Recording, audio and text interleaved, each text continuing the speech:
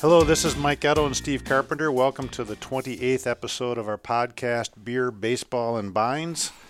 Today, Steve, we are joined by Atlas Brewing from Washington, D.C., home of the World Series champion Washington Nationals. Wow, gotta love it. Woo-woo! Yes. Woo. It's exciting. I mean, it was a great World Series. Steve and I, we're big baseball fans, and Steve came in this morning and he said, this is why baseball is the greatest sport. And it's absolutely right. It was a great World Series. And actually, somebody said last night, this is the first 7-game series in any sport, so hockey, NBA basketball, or baseball, where there's actually a home field disadvantage. The away team won every single game. Well, we're very pleased to be joined by Justin Cox, and I know you've got a couple of your colleagues with you. Justin, just introduce yourselves, and yeah, great for Nationals fans, and introduce yourselves and tell us a little bit about what you're doing there at Atlas. Hi, I'm Sean Palmatier. I do quality assurance at Atlas. Also run the canning line, do some cellaring, and just focus on everything quality. Nice. And I'm Austin Lieber. I'm the lead brewer. I'm the Fairweather Pittsburgh fan. That's all right. These are our two resident baseball heads in-house. And Justin, you're the founder and CEO, is that correct? That is correct, yep. And if I read online, you're originally from Tennessee, so have you become a Nationals fan, and I'm guessing maybe a Cardinals fan beforehand, or what's your evolution been? So, yeah, growing up, I was in East Tennessee and within the grip of the Braves. Okay, so we you're were on the east side. Okay, yeah. Broadcast guys down there. But, yeah, I've been in D.C. now for about 15, 16 years. Actually lived at my first apartment in D.C. was about 4 blocks from RFK, where the Nats initially played when they moved back here in 2005. And how wild was it? Did you guys do you have a TV? You watched the game on at your pub last night, or you're at someplace else watching, or what were you guys doing last night watching the game? We started our tap room on site at the brewery here. We had the game on last night, but we had a couple other events going on simultaneously. But then the previous games, we had them on with sound in the tap room. Had pretty good attendance. We actually make a beer for the Washington Nationals called the 1500 South Cap Lager, which is the address of the ballpark. Nice. So we were running a special on that beer for folks that are coming in, watching the game, and cheering on the team.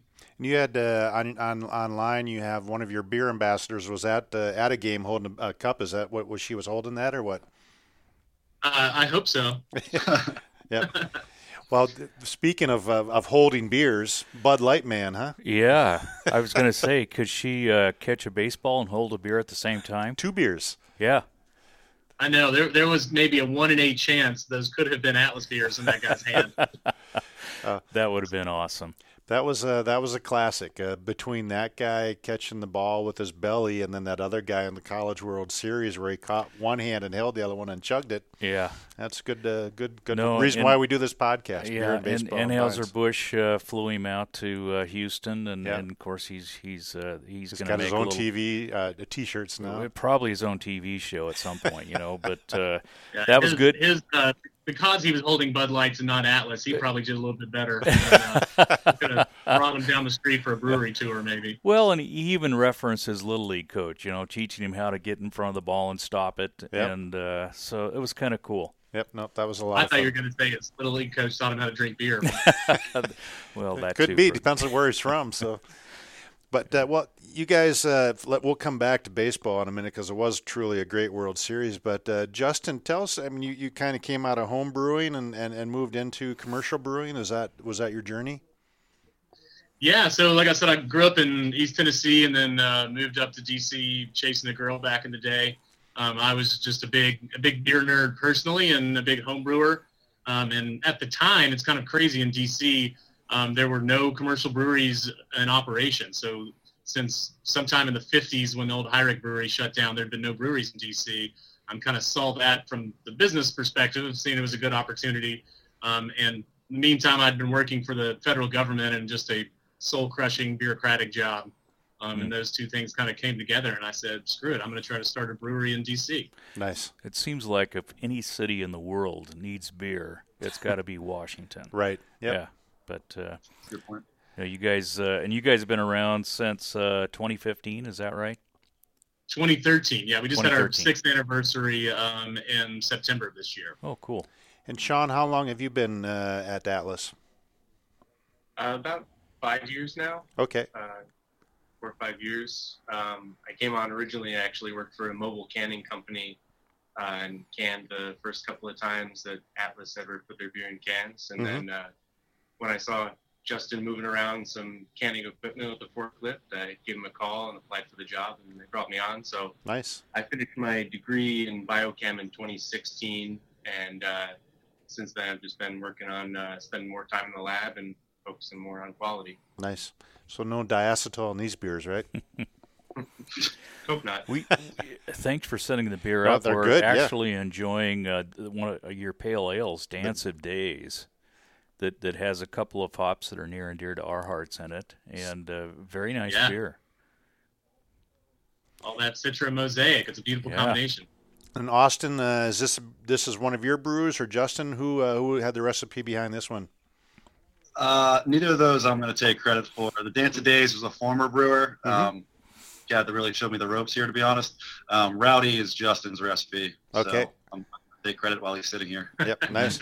So you mentioned Citra and Mosaic are a couple of your favorite hops. How much of your hop bill now is those two hops, and as opposed to the rest of the hops you got available to you?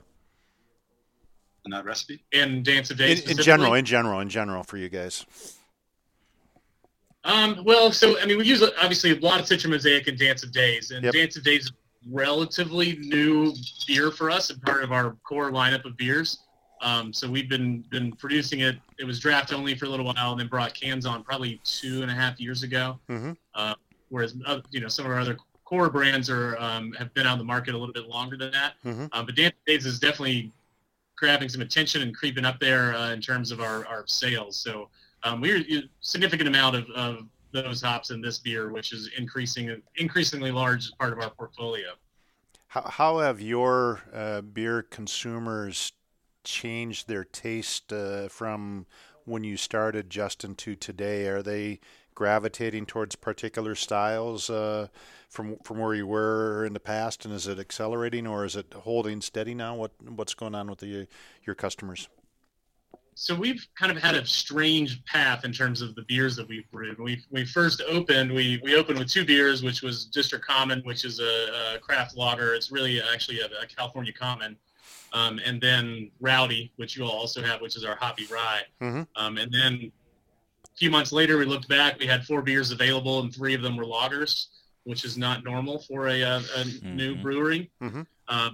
And we actually did not even put out an IPA until maybe our 3rd year in business or so. We just kind of wanted to, show off our brewing chops in other genres. But, our IPA is definitely our number one seller now. There's, hops are so popular and there's so many varieties of flavor and flavor components that you can derive from hops. We definitely see gravitation towards Ponzi, and the Dance of Days are the pale ale you guys have. But we also, make some lagers. Like I mentioned earlier, the 1500 we make for the Nats is a very popular beer. We actually have a stout called Silent Neighbor, which is a pumpernickel stout. And interesting enough, we've seen there seems to be just as fervent contingent of stout drinkers out there as IPA drinkers. They just don't make a lot of noise about it. Right. Yep. No, and Austin, how long have you been there, and how did you get your started in brewing?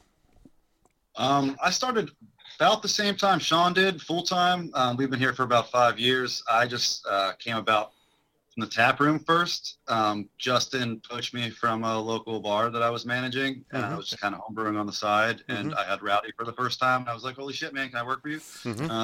So I started in the tap room, and nagged him enough to wash kegs and work my way up from there. But Nice. I pretty much started in the first 6 months of opening. No, Austin, if you come in the tap room and Austin's behind the bar, if you order a flight, he will give you the biggest scowl you've ever seen. Yeah, I don't work in the tap room anymore. Yep, nice. Now, within your consumers, are you up in the Adams Morgan neighborhood? Is that right? No, we're in our neighborhood is called Ivy City. Okay. We're over in the northeast portion of DC. Okay. So do you have a lot of people that are working, I mean, I'm assuming within the government and are kind of commuters up and down the trains, or are they people that, live there and come in during the weekends, or what's sort of your crowd? We get in the tap room itself. We get during the week. It's a lot of kind of neighborhood folks, and we're in between a couple neighborhoods. And we're relatively slow during the week, but the weekends are really the bread and butter for the tap room, and that's people coming from all over. We get a lot of Maryland and Virginia people who are coming in from surrounding areas to kind of go and do whatever they're doing in DC, and they'll drop by and have a couple beers. Being DC, we're obviously a large tourist destination city, so we get people from all over the country and all over the world who are coming in to see the sites and the monuments, and then people love local craft beer, so they look us up and will drop by and have a pint. Nice. So how many games did you guys get to this year watching the Nationals? Opening day. Yeah, we do a big opening day party every year. So we definitely went to that game, and I think I got to one other game other than that. Yeah, so Austin is actually a transplant from the Pittsburgh area, from State College, and I live in Baltimore, so he's a Pirates fan and I'm an Orioles fan, but the Nats are kind of our side team, and Sure. we love going to games. And they win. They win sometimes. Yeah, that's important. That's the important part. I suspect that after that 19-31 start, their tickets were probably easier to get than they were for Game 7 last night. Absolutely. And our current facility, we're maybe DC itself, the district itself is pretty small. It's only about 65 square miles, but we're about 2 miles or so away from the park. But we've got a project in the works, and we're opening a second brewery and tap room. It's literally about 400 feet from the center field gate over there. Oh, so God, wow. That should be open, hopefully April 2024 opening, the Nats home opener. And this is going to be absolutely nuts over there. Yeah. So a little mixed emotions watching Garrett Cole last night for you, Austin, huh? Yeah, I mean, I'm defeated, man. Like nothing new to watch someone leave the Pirates and then go win a Cy Young and make all the money in the world. I'm used to it. Yeah. He's also Tyler Glass now. Yeah. Yeah. Garrett Cole didn't seem too happy on the interview after the game. Oh no, man. He had his Boris hat on, which of course sends a pretty strong signal. And I don't think there's much chance of him coming back to the Astros. Yeah, well, it's still going to be interesting where he ends up. I mean, New York's always a potential destination for somebody of that caliber. Yeah, can only hope he's not wearing pinstripes next year. Yeah, that's pretty painful for me. Yeah, as much as I dislike it, being a Mariners fan, I would bet he's going to end up with the Angels. Why do you think that? Joe Madden's there now. Yeah. He's the manager. Yeah. The Angels have a propensity to spend a lot big. of money. Yeah. And I just that would be my guess right now, is that's where he ends up. And he'll see that as maybe a little bit more revenge being in the Western Division as well, or it could be. Yeah. A few extra games against the Astros. Yeah. But great pitcher. I mean, he was lights out, and Yep. of course he was warming up last night. And there's a bunch of controversy about why do you have him warming up if he's not going to get in there? But you can question Hinch on a couple of his. I think he probably pulled Greinke a little bit early. Yep. The one mistake pitch he made was that changeup that just kind of spun right on over the plate. Yeah. And Rendon didn't miss it, but. There's disappointment he wasn't in the game, but I think Hinch wanted to use him more as if they had the lead or if it was tied, just to kind of close it out. But it's hard to argue with Hinch as a manager. He's done well with the team over the last several years. So. Yep. Yeah, I kind of thought it was more like if Greinke hadn't have made it, hadn't have thrown the jam that he did until he threw that bad changeup. Yep. I think they would have came with Cole in the third inning with the quickness if he wasn't up to par. Yep. That was a good point. But they didn't. Yeah, he's not customarily coming out of the bullpen, so I thought they might kind of, jinx him before he hits the market as the richest pitcher of all time. But then their bullpen is pretty good. They just who was that? Ozuna. Ozuna. I don't know what to talk about him. Impressive. Yeah. There were some bad pitches out of the bullpen too, but the nerves must get to those guys. Well, we were watching the game separate. I guess it was game 6, right, with that crazy call for yeah. So Yeah. bad. And then Martinez, our manager, who had just had a heart attack, and they were telling him not to get his blood pressure up. And so it was almost Major at league. we also like just at a major league. I'm not a really good lip reader, but I think I could understand what Martinez was saying there. Yeah, those high def TVs make it a little easier to see what there. But it was a great World Series. I mean, it was really, really entertaining. You know, the entire thing. Obviously, the away team winning and all that. But so much. What I really enjoyed was it really was driven by the starting pitcher, pitching. And after the last couple of years of relief pitching taking over, it was fun to see how deep into games these guys got and what a really good starting pitcher means to a team. And I think, too, Game 7, but just the pressure of Houston losing the first 2 games, you could almost see it. You normally don't with the Astros, but even Altuve was pushing a little bit, and Bregman didn't have a great World Until you Series. hit that grand slam, And these guys, but then you look at Rendon, and he just looks like he, is ready to go take a nap. He was just calm. Throw the pitch, I'm ready for it, and he didn't miss it if you made a mistake. Well, we were joking about it because you guys, we're starting to do a little processing of hemp along with our hops for CBD, and I think Anthony Rendon could be the poster child for, chilling out on CBD the way he goes up there to bat. I mean, he is just so relaxed. That's a key to it. What? Say that again. You're making CBD hops now? We are with the change in the federal law on January 1st, we started having some of our growers grow a little bit of hemp and experiment, and hemp and hops are quite similar plants, and they're relatively understandable, I guess, for our hop growers on how to have some best practices put in place. So we did some experimentation, and we did a little experimentation around processing that hemp into a CBD extract. And so we're still playing around and learning from it, but and we're waiting for when FDA comes out with more clarity around how companies can use this, including in beverages and certainly including beer. But it is something that we've had a lot of breweries asking us about, and so it is something that we're taking quite seriously. And we look at the CBD, I would say, as a company, a combination of both as pain relief and certainly non-addictive pain relief, but also as a relaxant, and and that's where it's got a lot of interest from different brewers, and so we're working on it and think it's going to be something that's going to be interesting for us as we move forward.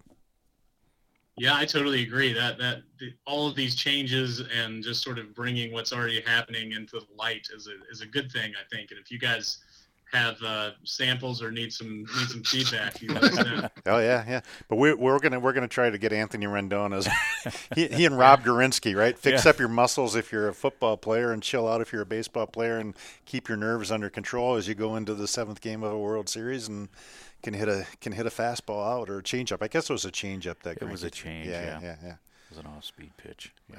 But stay tuned for more details, guys. We're working on it. We are working on it. So.